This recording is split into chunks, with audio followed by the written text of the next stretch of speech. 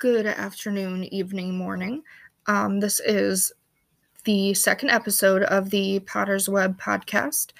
I wrote this when I was still pretty new to pre-service prayer, and I was very timid during the season of my life, learning to raise my voice and, be confident and comfortable in the middle of, so many people praying so loudly all at once.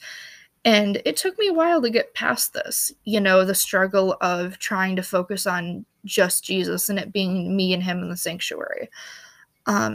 So I want to encourage you, if you're listening to this for the first time, and you yourself are, newer to the apostolic faith and are still getting used to, praying with other people around and, stuff like that. I hope this post can encourage you, because God really is there with you. That being said, let's get started. This is titled The Galillean Principle.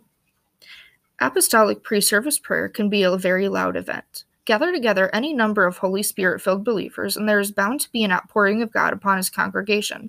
And for new converts, myself included oftentimes, it can be hard to maintain a prayer in the middle of all that noise.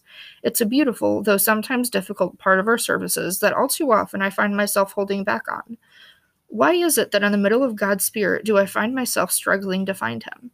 I believe that in part the answer lies with Peter in the Sea of Galilee. In the book of Matthew, verses 22 through 33, we read the story of how, at the end of a long day of preaching, Jesus sent his disciples to the sea ahead of him so that he might have a chance to pray. And after some time, the winds became chaotic and the disciples began to become afraid. They see Jesus suddenly walking on the water towards them and mistake him for a ghost. But Jesus says to them, "Be of good cheer, it is I, do not be afraid." And Peter, questioning him, replies, "Lord, if it is you, command me to come out into the water." Verse 29 picks up and says, "So he said, 'Come.' And when Peter had come down out of the boat, he walked on the water to go to Jesus. But when he saw that the wind was boisterous, he was afraid, and beginning to sink, he cried out, saying, 'Lord, save me.' And immediately Jesus stretched out his hand and caught him, and said to him, 'O you of little faith, why did you doubt?'" Sometimes we enter into pre-service prayer. We go into it having just left the safety of the teachings of Jesus, whether we were listening to a sermon or reading the Bible. Just like in this story, we are going to be meeting Jesus on the other side of prayer. But then things become louder and more chaotic as the winds of many voices swirl around us in the sanctuary. We begin to get distracted from God, and we may even begin to fear what's going on around us.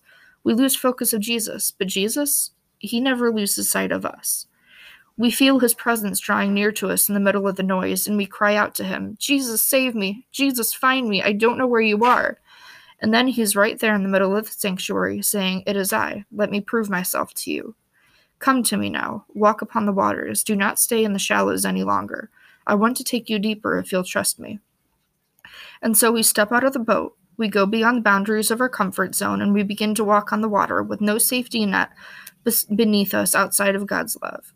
It takes faith to step out in prayer. It takes faith to leave your doubts along with the familiar words of your fellow disciples. And then, sometimes, in an instant, a thought will distract us, a sound will invade our peace that we had found going deeper in God, and we begin to sink in our prayers once again.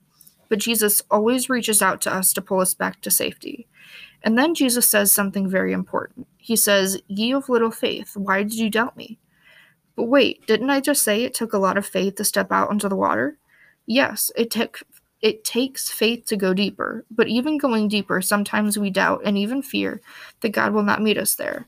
Sometimes we long for the safety of familiarity even as we walk towards our goal of once again being in Jesus' arms. And that is where we falter time and time again. We walk towards Jesus into unknown waters, become nervous or uncomfortable, and then Jesus escorts us back to calmer things.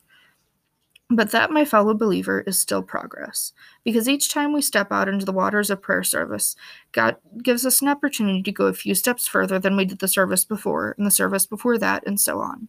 I believe that one day we will all become comfortable in the middle of the unknown, and that our faltering steps to progress will pave the way to even greater miracles to come. So stand strong, every Peter that reads this, and know that you will keep growing in your faith, and your trust in Jesus will take you far.